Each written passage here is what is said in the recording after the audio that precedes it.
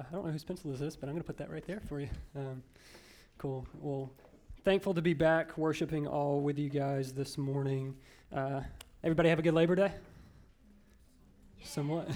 One person must have had a great time. But I know my wife and I had a great Labor Day. We were able to spend some time together. Hopefully you guys had some time with family. Hopefully you had some time just eating some good food or maybe watching some good college football. Any college football fans in the room? Yeah. Okay, so we've got more college football fans than Labor Day fans. Cool. But my wife and I had a great time digging our toes in the sand, watched a bunch of college football, celebrated our 4th anniversary. So there's a miracle that woman has stayed married to me for 4 years. So I am a mess. You'll get to know me, and it's true. But we did a little fantasy football drafts, but we had a great time. But we missed you guys a ton, so we're thankful to be back with you guys this morning. So as you've already taken a seat, if you want to go ahead and be taking out your Bibles or opening up your smartphones, we're going to be in 2 Corinthians chapter 5 this morning. 2 Corinthians chapter 5, we've got it on the screens right here for you, verses 11 through 21 in our time together this morning. So as we're talking about our text this morning, I just excited to be here. We're finishing a 3-part series just as we're getting to know each other. Hopefully, if you guys have been here for the past couple weeks or you haven't been here, you just have started to understand who we are in this almost like dating phase of one another to see if the Lord is calling you to be a part of the Branch Church Milledgeville here to see what He is doing through His church. So we've entitled our sermon series, Who He Is and Who We Are, for a very specific reason. So everything that we are, everything that we will strive to be as the Branch Church Milledgeville has to be derived from first who God says that He is. And out of light of that, it's who we are. So the only thing that we do here at the Branch is we stand on Scripture. That's our only authority. For me as a pastor, we're going to be doing everything from leadership development to missional communities that you guys will hear about that we'll be launching in 2 weeks, to everything comes from Scripture because that's our only authority. So as we are talking about the Branch Church, kind of if we wanted to combine everything that we believe Scripture says about God, about who He is and who we are, we tried to distill it down to one sentence. And that one sentence, I think we'll throw it up on the screen here, is this: we exist by God's glory, for God's glory, to make disciples, equipping them to know, believe, and obey Jesus as a gospel-centered community living on mission. Yes, we know that's a run-on sentence. So that is a lot to take in, but if we were to try to distill down Scripture, what we believe God's calling us to be as the Branch Church, it would be that. So we know that's a lot to probably try to take in and digest. So while we have these banners on the wall here behind me, it's a little bit more simplified version. Something we believe here deeply is that the gospel is pretty simple. We're called because of what Christ did for us to love Him and to love others. So Gabe Dodd, our lead pastor in Dahlonega, if you guys didn't know, we're part of a church planting network. So there's the Branch Church Dahlonega that's meeting right now in Dahlonega. Our member one Sunday was super powerful that he had his oldest daughter, Auburn, I think she was 4 or 5 at the time, come up and how we do a welcome here, how Bailey did for us this morning. Auburn came up with him and she's like this tall. And he hands her the microphone and she can repeat this from memory, that Jesus is everything, your story matters, and people matter. And we think that's awesome that what we try to strive to be as a church is so simplistic that even a child can remember it. So that's half of us in the room this morning. That's half of us, or maybe we look at this and we'll remember this. Some of you guys, I'm looking at your faces right now, like your eyes are glossing over. You're like, that is a lot to try to digest. I'm not going to remember that as I walk out of this room. Take a deep breath. You're in good company. So the other half of us in this room maybe are more creatives, and we're not really word smart like the Lord has equipped me to be. Maybe you're a little bit more like my wife, who sees everything in pictures and colors. So maybe as we're talking about this morning, a visualization will help you guys understand who we're trying to be. So as Bailey, Tyler, and I were talking about this sermon series of explaining who the Branch Church is, this image, this visual of a stained glass window kept coming up over and over and over, because we think it's a beautiful depiction of who we're trying to be. So in this 3-week series, what we've done is we've kind of mashed up that branch in one sentence in these banners behind us and just kind of came up with 3 bite-sized sentences trying to explain who we are. So if you remember all the way back to 3 weeks ago when we started this, week 1, I think we have that graphic up there. What we talked about is when you know that Jesus is everything, you live gospel-centered. So if we're thinking about this in terms of the stained glass, so stained glass are broken shards of glass that have no purpose whatsoever apart from being bound together by something even more powerful than them. So we, as before we're brought into the family of Christ, are broken shards that have no real meaning or no purpose, that we're going against Christ, and Christ is that strong metal that binds us together. So as we, as the branch church, as individuals, when we know that Jesus is everything to us, the only thing that binds us together, we can't help but be gospel-centered. So last week, the sentence that we talked about as we continued in our sermon series, Tyler did an amazing job teaching for us, just talking about community. And I remember when I said it when I left, like, he is one of the most joyful people you'll ever meet. And listening to the podcast, like, I can just feel like he's constantly smiling as he's teaching. And he did an amazing job teaching for us on this next sentence here, week 2, is when you believe that your story matters, you live in community. So like the stained glass, though we don't have real purpose as broken shards by ourselves as individuals, but collectively when Christ binds us together in community, that it gives us a story that is worth living in light of the best story ever told, and that's the story of the cross. So for us, as we are the branch church, what we're striving to be is that community that's bound together by Christ, and we believe that our stories now matter because we're redeemed ones of the Son of God, and that he calls us to live that story together in community. So it's why we gather on Sunday mornings. It's why we'll do missional communities here launching in 2 weeks. It's why we'll do DNAs that launch 2 weeks after that, because the best place for that to be lived out is in community. So as we wrap up our sermon series on who we are this week, this last bite-sized sentence that what we want to digest this morning is this: when people matter, you obey the command to live on mission. When people matter, you obey the command to live on mission. We believe we look at Genesis and we stand on that authority that we are all made in the image and likeness of God in the Imago Dei, so we have an inherent worth. People just matter. So we obey the Scripture's command to live on mission. So maybe this image of the stained glass might help you to understand that stained glass that was broken and sharded, and it was brought together by Christ, that was not encumbered by our jagged edges, but he brought us together for a purpose. Stained glass is made for a purpose, so that way that light may shine through that stained glass, and that those that are outside may perceive that beauty of the master craftsmanship and workmanship of the Creator.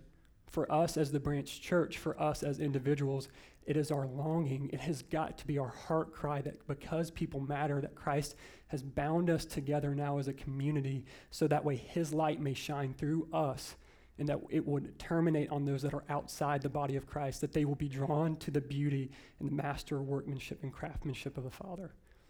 And these are who we exist to be. So you guys are already there in 2 Corinthians 5.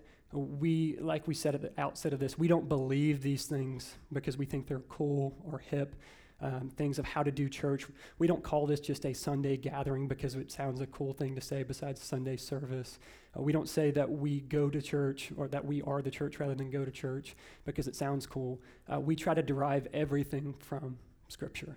So this morning, let's look together at 2 Corinthians and see that we believe deeply that this text is a perfect depiction of that sentence, that when people matter, we obey the command, specifically of this text, to live on mission. So we'll read this together, pray, and we'll jump in.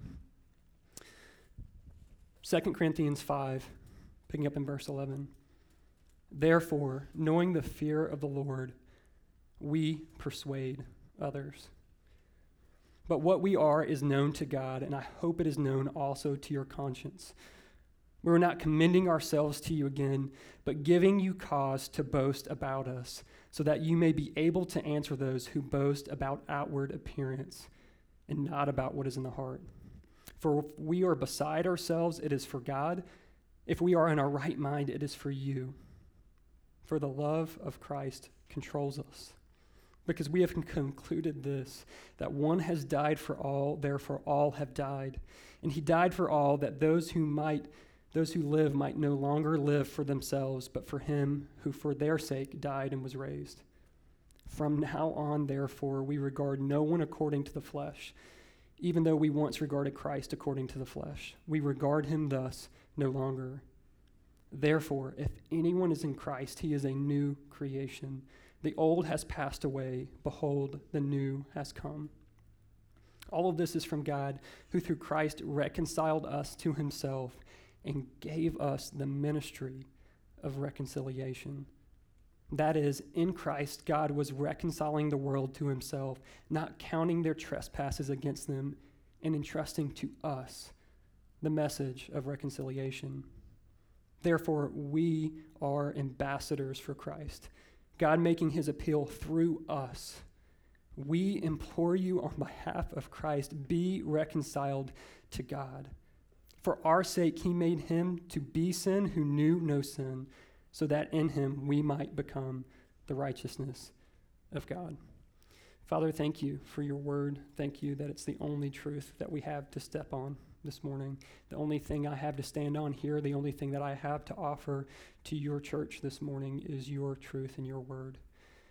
So, Father, as this text may become something that you've convicted me this week of being numb to, I pray that we would have our eyes fresh on this text, that our eyes would be alive and our hearts would be alive to the truths that you want to call us into this morning.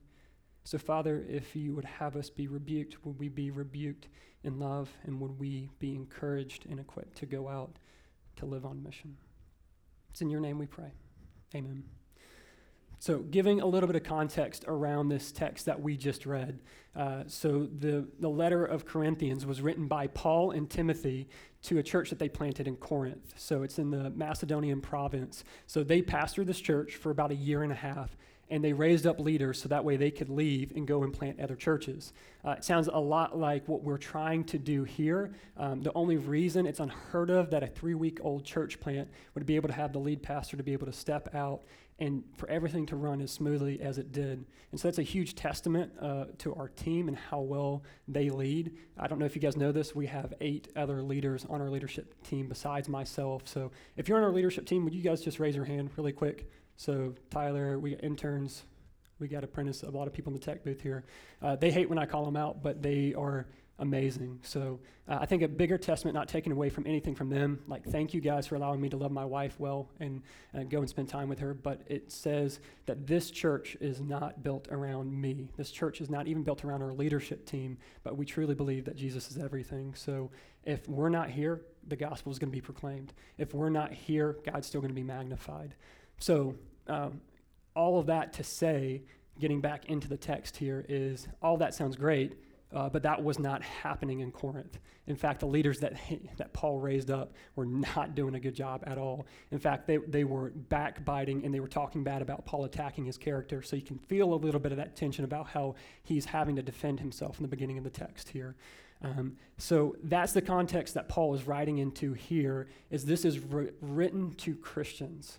So for us in this room this morning, we have got to talk about something before we start really pulling out truth of this text. The truth of the matter is that in this room, for half of us in this room maybe, this text is going to apply directly to us. And for maybe half of us in this room, it will not. And what I'm trying to say is that some of us in this room have already trusted Christ in complete surrender that is nothing to do with us, but only his finished work on the cross, that his blood was poured out for us, and on that is our only hope. But then in the room, also, we're not naive enough not to believe that some of you guys may not know where you stand on this whole Jesus thing. Some of you guys may be saying, well, I don't even know why I'm necessarily here. Maybe a friend invited me. I don't know what some guy dying 2,000 years ago on a hill has to do with me and my eternity. And I would encourage you to take a deep breath and relax. You're in good company. Because some of the faces I'm looking at right now were sitting in the same seat you were sitting in just a few months ago, and Christ saved them. So know that this morning it could get a little bit awkward, because what we're going to be talking about and encouraging the Christians in this room to do is to live their life in a way to seek you out if you're not in Christ. But then there's that whole other half of that maybe that you would say that, well, I understand what you're talking about when you use words of reconciliation. I would call myself a Christian, that I went to church, that I read my Bible, that my parents made me go. You would say that you're a Christian, but it's our prayer as we're praying that God will save those that are far from him in this room. It's our prayer that God would save you out of nearness, and this nearness is this lie of cultural Christianity, this lie that you have begun to trust in yourself for salvation and not trust in the finished work of the cross. If your salvation, if someone asks you why you're a Christian, if everything is coming out of your mouth is about what you have done or what you do, and it's not solely what Christ has done, it's our prayer this morning that Christ would save you out of that, because that's also not the gospel. So you can see before we dive into the text this morning, things could get a little fun. So we just had to kind of set that groundwork. So you guys ready to get into this? Cool. Yeah, it might be the longest intro ever in the history of intros for a pastor. So, but let's do this. So picking up in verse 11, therefore. So anytime you see therefore, you study scripture, make sure you look back maybe a verse or two before, because the author is making an argument. He is saying, because of what I just said, I'm about to say something. So what we've got to see here is what Paul is saying in verse 10. He says, for we must all appear before the judgment seat of Christ, so that each one may receive what is due for what he has done in the body, whether good or evil. Therefore, knowing the fear of the Lord, we persuade others. So for us in this room, everyone in this room has an eternity set before them. Every one of us in this room, whether we are completely trusted in Christ or not, will stand before the judgment throne of God one day. That in Ecclesiastes 3:17, that the Lord says that he has put into the heart of man eternity, that we all know that we are going to have an eternity one day, and that we are fighting our daily lives here to figure out what this life means in light of eternity. And we as Christians, when Paul uses that phrase, knowing the fear of the Lord in verse 11, he says, we know this. We know that Revelation 20 is going to happen one day, a great white throne judgment where the Lord will either say, because you are covered by the bloods of my son, for you depending on his righteousness, you will enter into eternity, or if it's not, you will enter into eternity apart from him. And that should well up fear in our hearts as Christians, because what we are doing every single day of our lives are looking people in the eyes that will have eternity at stake. So we must persuade others. When we sang that song, I didn't even know we were going to be singing this first song that we sang, that we are the hope of the world, that Christ is using us, and we must persuade others. Now, I think we've all heard this in church before. How many of you guys in this room have Matthew 28:19 through 20 just memorized? Anyone not too ashamed? A couple hands. I know Madeline does. She's fantastic Bible memorization. But maybe if you've been part of the church, or maybe if you haven't really been a part of the church, you may even know this verse. We'll throw it up on the screens here for you. It's the Great Commission. I think many of us are familiar with this, is to go therefore and to make disciples, baptizing them in the name of the Father and Son and the Holy Spirit, teaching them to obey all that I've commanded you, and behold, I'm with you always, even to the end of the age. We have it memorized. We sew it on pillows. We put it on Instagram stories. We put it on coffee mugs. And the truth of the matter is that we have become desensitized to this call to making disciples. We've become desensitized to the call as Christians to go and persuade others. Have we not? Because the truth of the matter, if we were to take a poll in here, if we were to be asked, have we made a disciple? Are we been asked as we are going, are we talking about Christ? Are we persuading others? Many of us would be ashamed and say no. Because Hudson Taylor has a great quote on this that we'll throw here on the screen as well. He says this, he says, the Great Commission is not an option to be considered. It is a command to be obeyed. But so many of us just want to memorize that and not actually live a life that is actually persuading other people. James 4:17 has a lot to say about this. We'll put it, we've got it here on the screen for us. So whoever knows the right thing to do and fails to do it, for him it is sin. Let that sink over you. Let that just wash over you. Because the truth of the matter is that if we know the Great Commission, that we're called to persuade others, if people truly matter, if they have eternal destination at stake, but we just memorize the Great Commission and we do nothing with it, it's sin. God is telling us and calling us to live lives that are poured out for the gospel. So as the Branch Church, we are going to live this. There's a reason why we say that this is only, as a Sunday gathering, only a fourth of what we do. Because living life on mission can't happen when we're gathered as a bunch of believers. The people that we're called to live on mission for are outside these four walls. And the Lord has just destroyed me this week with this, because the truth of the matter is that's what the verse he used to convict my heart, that I, as your pastor, was not living on mission. And I was okay with just memorizing it and talking about it. So what our remedy for this as the Branch Church are missional communities. So we launch missional communities in 2 weeks. When you leave here, we've got sign-up sheets on the connection table at the back. If you're looking for a place to belong, looking for a place to be loved on, a place for family, but you're looking for a place to serve those around you, man, a missional community is for you. Please, I'd love to talk to you about what they look like. So please take the time to go and look and check those out. Because here's the truth of the matter is, for some of us in this room, if we're not in Christ, what does this have to do with you? It has everything to do with you, because the truth of the matter is we as the church need your forgiveness, because I would venture to say that not many of you, if you're not in Christ, would be able to say that I have people that are constantly trying to persuade me to believe in Christ. That I have people that are always, every time I see that guy, every time I see that girl, I know they're going to talk to me about Jesus. If you're not in Christ this morning, we need your forgiveness, because the truth of the matter is we are in sin as the church if we are not doing this.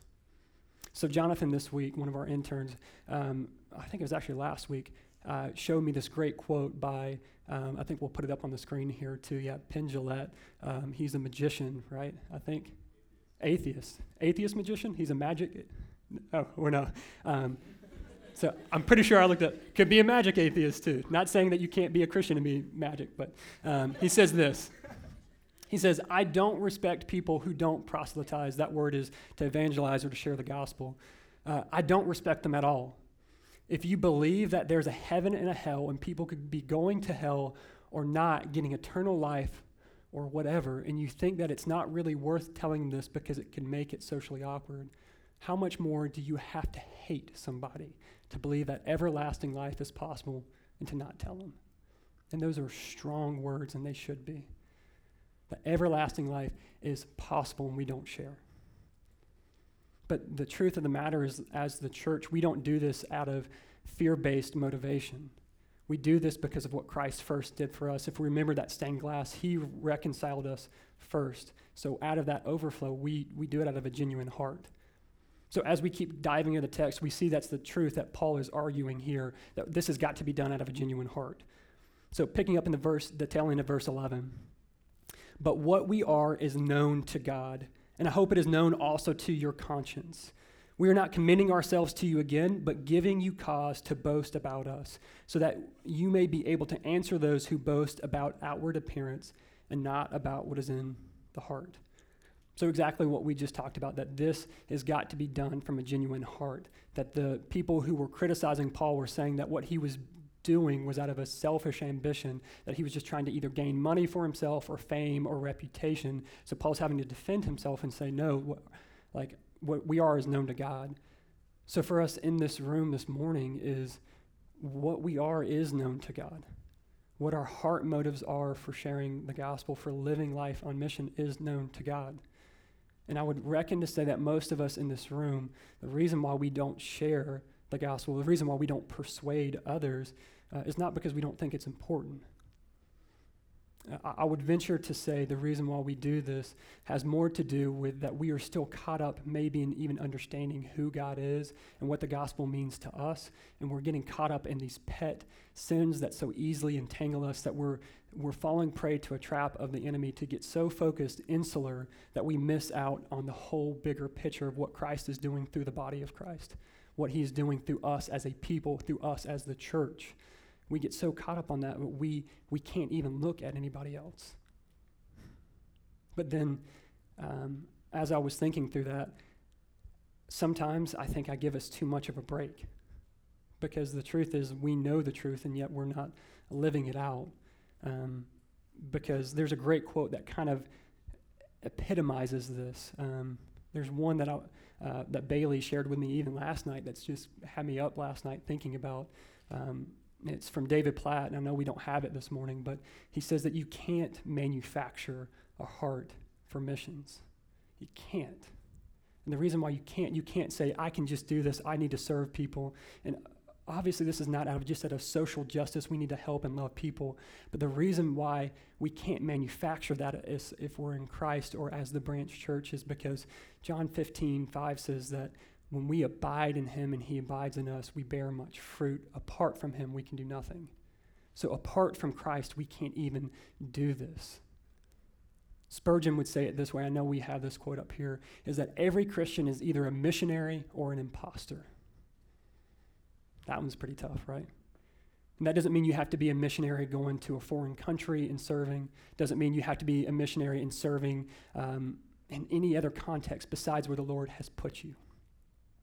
So a phrase we use around here is bloom where you're planted.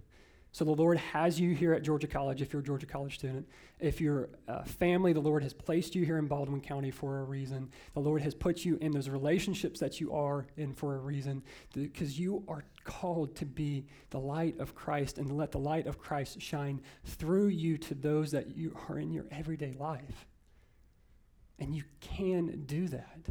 You have a body of believers that will come around you and help you do that. We as the branch church long for the day that mission takes place through missional communities all throughout the week, and we hear stories of great win stories of how you've shared the gospel and people have come to know Christ, but then also stories of fail stories about how you just got completely shut down, and we can come around and encourage you. And we come here as the branch church on Sundays to celebrate what the Lord is doing all throughout the week. That is what we're here for. And it's the same truth that Paul's just driving in over and over and over again, that we're to persuade others to live on mission because people matter.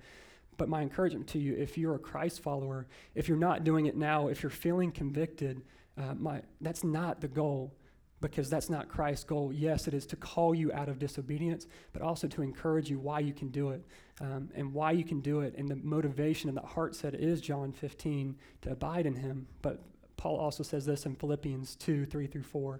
He says, to do nothing out of selfish ambition or conceit, but in humility count others more significant than yourselves. So our motivation is when we look to the interest of others, that we care more about them than we care about ourselves. And that's tough, because we are taught in our culture that ultimately our affections are to terminate on us. That what we want, what we desire, is paramount. So we're going completely against the grain of our surrounding culture in this. That's why Paul, as we keep going, says this in verse 13. He says, for if we are beside ourselves, it is for God. If we are in our right mind, it is for you. For the love of Christ controls us, because we have concluded this, that one has died for all, therefore all have died. And he died for all, that those who live might no longer live for themselves, but for him who for their sake died and was raised. So that beginning part of that phrase, verse 13, is if we are beside ourselves. So Paul's saying that the way that they lived on mission made people feel like they were a little crazy. Can we genuinely say that the way that we talk about Christ, the way that we portray Christ, makes us seem a little out of sorts to the world? Because we love him so much and know what he's done, that we have got to look at the world and realize that there are hurting and broken people, that they need the gospel.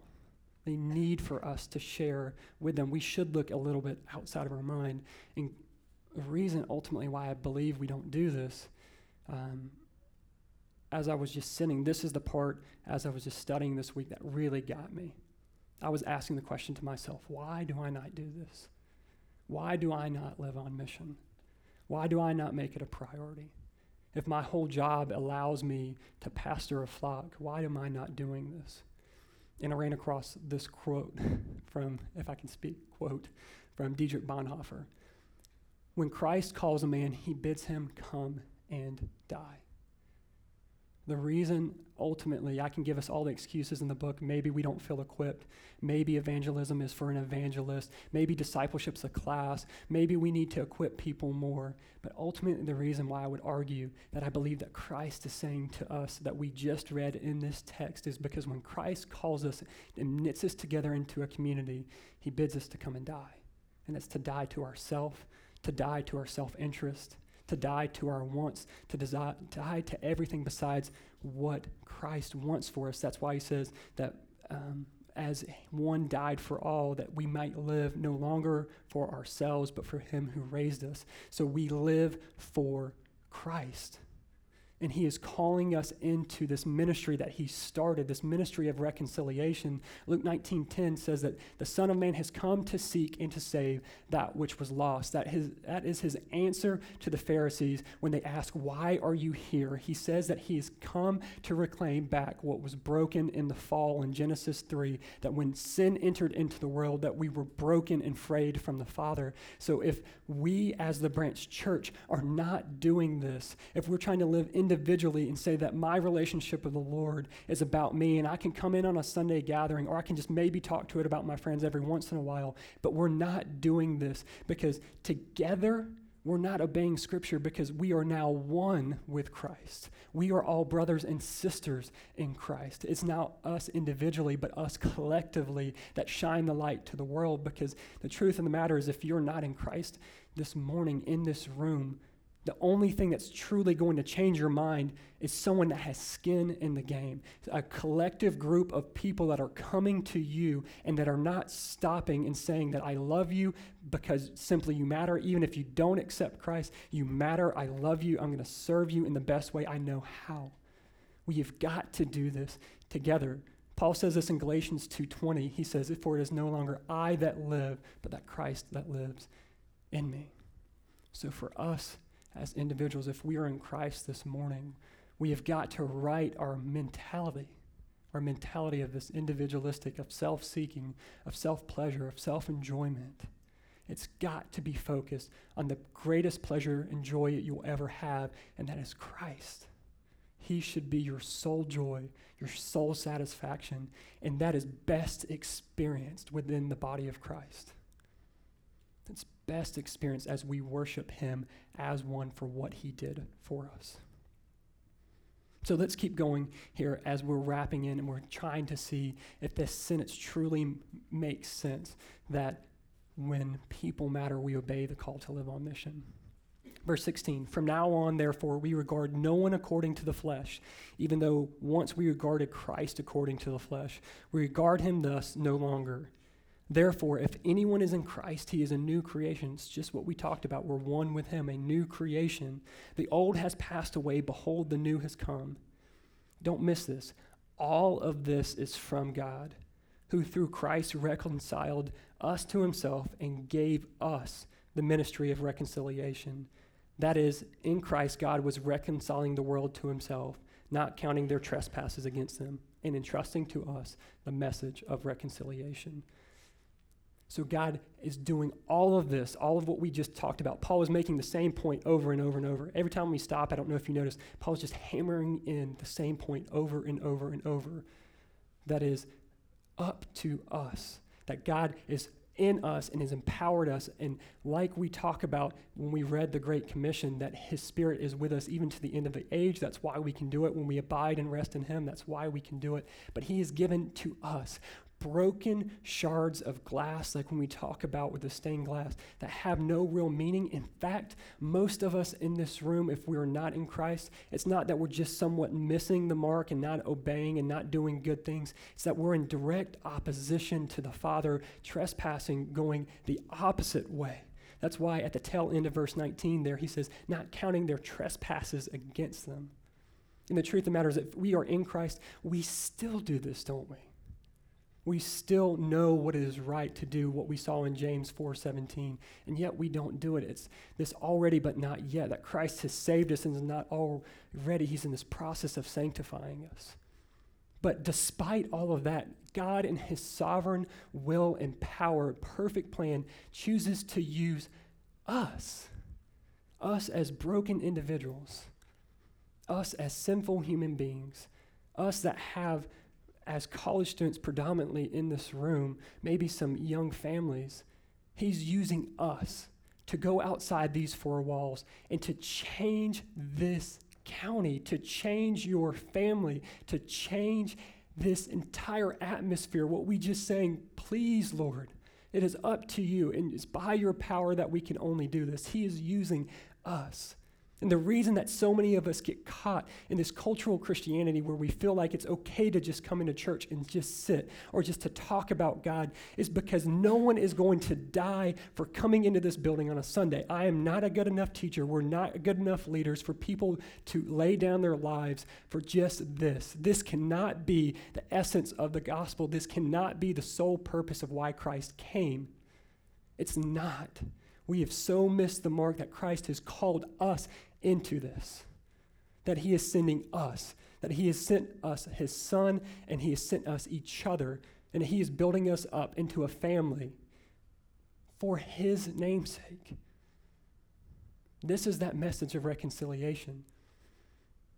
So the question you have to ask yourself is, if you're in Christ in this room this morning, is who is that one person that was brave enough, that was afraid of the social awkwardness to talk to you about Jesus, to talk to you about your sin, who was brave enough to say that there is a holy, perfect God that wants to reconcile with you, that is not just an angry, wrath-filled God. Yes, that is part of his character towards sin. Wrath is God's love towards his family, towards his sons and daughters because of sin. He hates it. Who is that person the Spirit's bringing to your mind right now? I know he is. The Lord has put you in specific places for a specific reason. Maybe it's someone you sit beside in class. Maybe it's someone you carpool with. Maybe it's someone you walk beside on front campus. Maybe it's someone that you teach as a teacher. Maybe it's someone that you work with.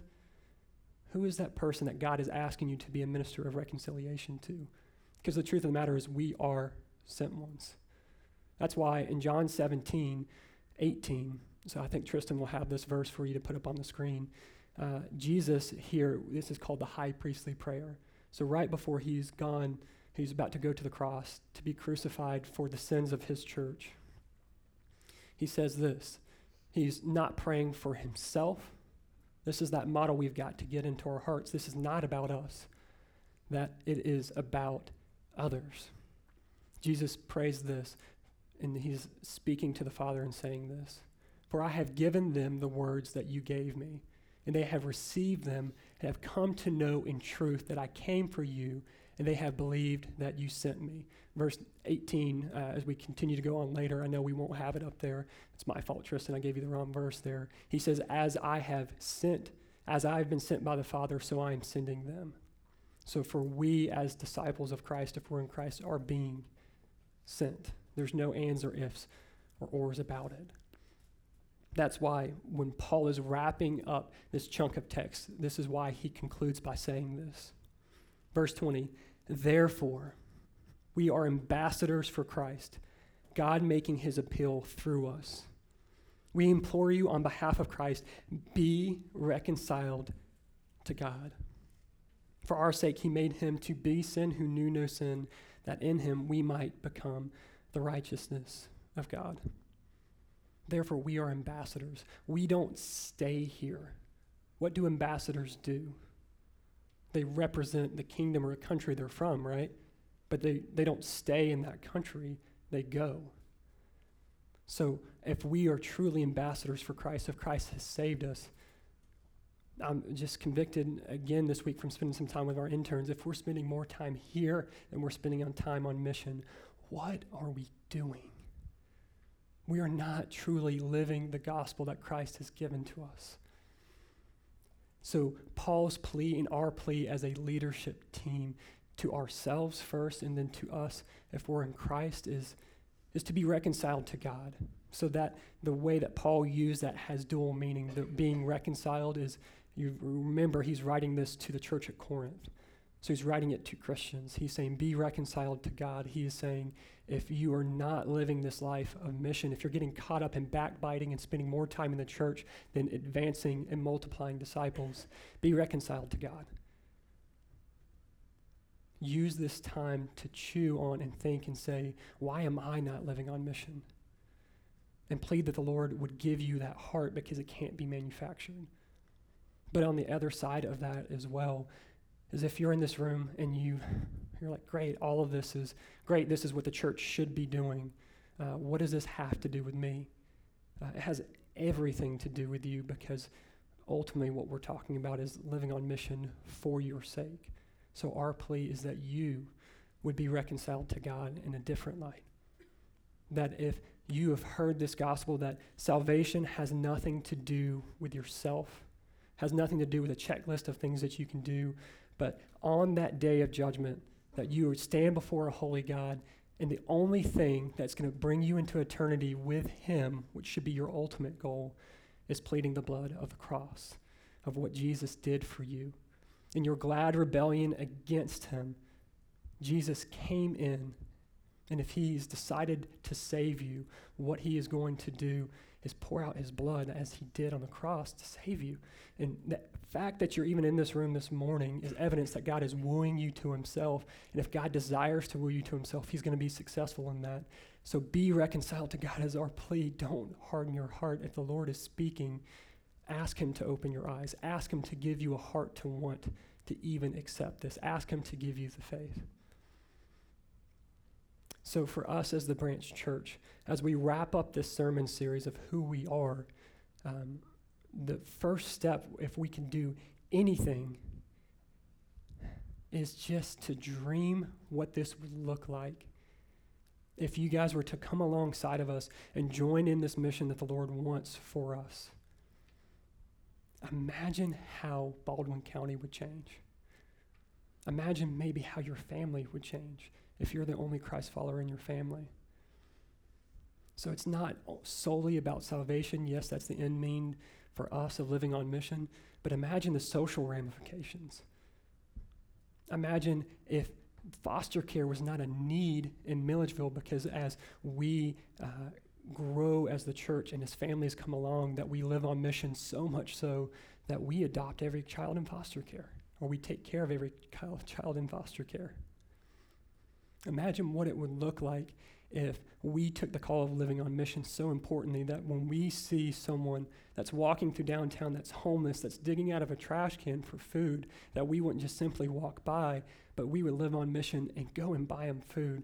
What would it look like if we did this as an entire body? Imagine individually lives we could change, but as the 100 or 150 people the Lord gathers as the Branch Church, what if we all did this? What if hunger and homelessness was eradicated in Baldwin County because of the gospel for Christ, and that those people are brought into the family? That's what we long to see. That's why we put all of our stock as the church in missional communities. You guys haven't been able to experience them yet. We're launching them, like we said, in 2 weeks. So your first step, if you're in the body of Christ and you're wanting to know, okay, Kyle, I see what the Lord's saying, that people matter, so I've got to obey that call to live on mission. How do I do that? Missional communities are that first step for you. Because as we launch and we grow, we'll have great community together and love one another. But that sole purpose, it's in the word missional community. So on the connection table as you walk out, sign up for those missional communities. That is where you're going to have discipleship and life change happen. And if you're not in Christ, we implore you to take this time as your first step just to ponder on what these thoughts of the cross and what Jesus mean to you. Because every week at the Branch, we end the same way. The only reason why we can go and live on mission is because Christ first lived on mission for us. So he came taking our sins upon himself on the cross, and his body was broken. So when we take that bread and we break that bread, symbolically remembering. So maybe if this living on mission has become numb to you, or maybe even communion has become something numb to you, remember that his body was broken because he lived on mission first. And as his blood was poured out on the cross for his church, remember as we dip that bread into the juice that his blood was poured out because he lived on mission and seeking to reconcile. So we're to do the same. If you're not yet part of the body of Christ, we'd ask, because those symbols don't yet mean anything to you, if you're still chewing on that and what those mean, we'd ask you to refrain from taking communion at this time, instead using the time to reflect and ask the Lord to show you how those symbols apply to you. But if you're also part of the body of Christ in here this morning, we said this the past couple weeks, and you have sin, you have angst, you have turmoil in your heart against another brother and sister in Christ, that you would use this time to go to them and reconcile before taking communion. Just reading in Corinthians this week, also read that with the Lord's Supper, if you have unrepentant sin in your heart as well. So that means if the Lord has been convicting you to live on mission and you know you haven't been doing it, I would pray that you would use this time as well to reflect and ask the Lord to birth in you that desire, reconcile with him, and then partake. So we're going to pray. The girls will come back up and we'll partake in communion and continue in worship of him. So Jesus, thank you. Thank you that you're the only reason that we can be here. The only reason that we're breathing right now was because of you. God, if we're in this room and we knew what we were signing up for this morning as we came in here to hear about you, it's because someone first lived on mission for us. So, Father, I just pray that you would stir in our hearts as your church, that this wouldn't just be something that we do, but it's who we are. We are your sent ones. We are your ambassadors. We are your ministers of reconciliation. That we wouldn't try to do this alone, but we would do this in the context of community, because that's where you've placed us. So, Father, thank you for loving us. Thank you for equipping us and giving us every need that we have to go and do this. I'm just reminded of Acts where the Ethiopian eunuch was on the road to Damascus and he's reading the scroll of Isaiah, having no clue what he's reading, and that you send Philip, one of your lesser known disciples, to just explain your gospel to him. God, what it looks like for us as we're about our everyday life and people are longing to hear life-giving message of your work on the cross, that we wouldn't be afraid, but we would boldly step forward and share what you've given to us. It's all for your glory, Jesus. It's all for your name. It's in your name we pray. Amen. So communion's open and respond as the Lord leads.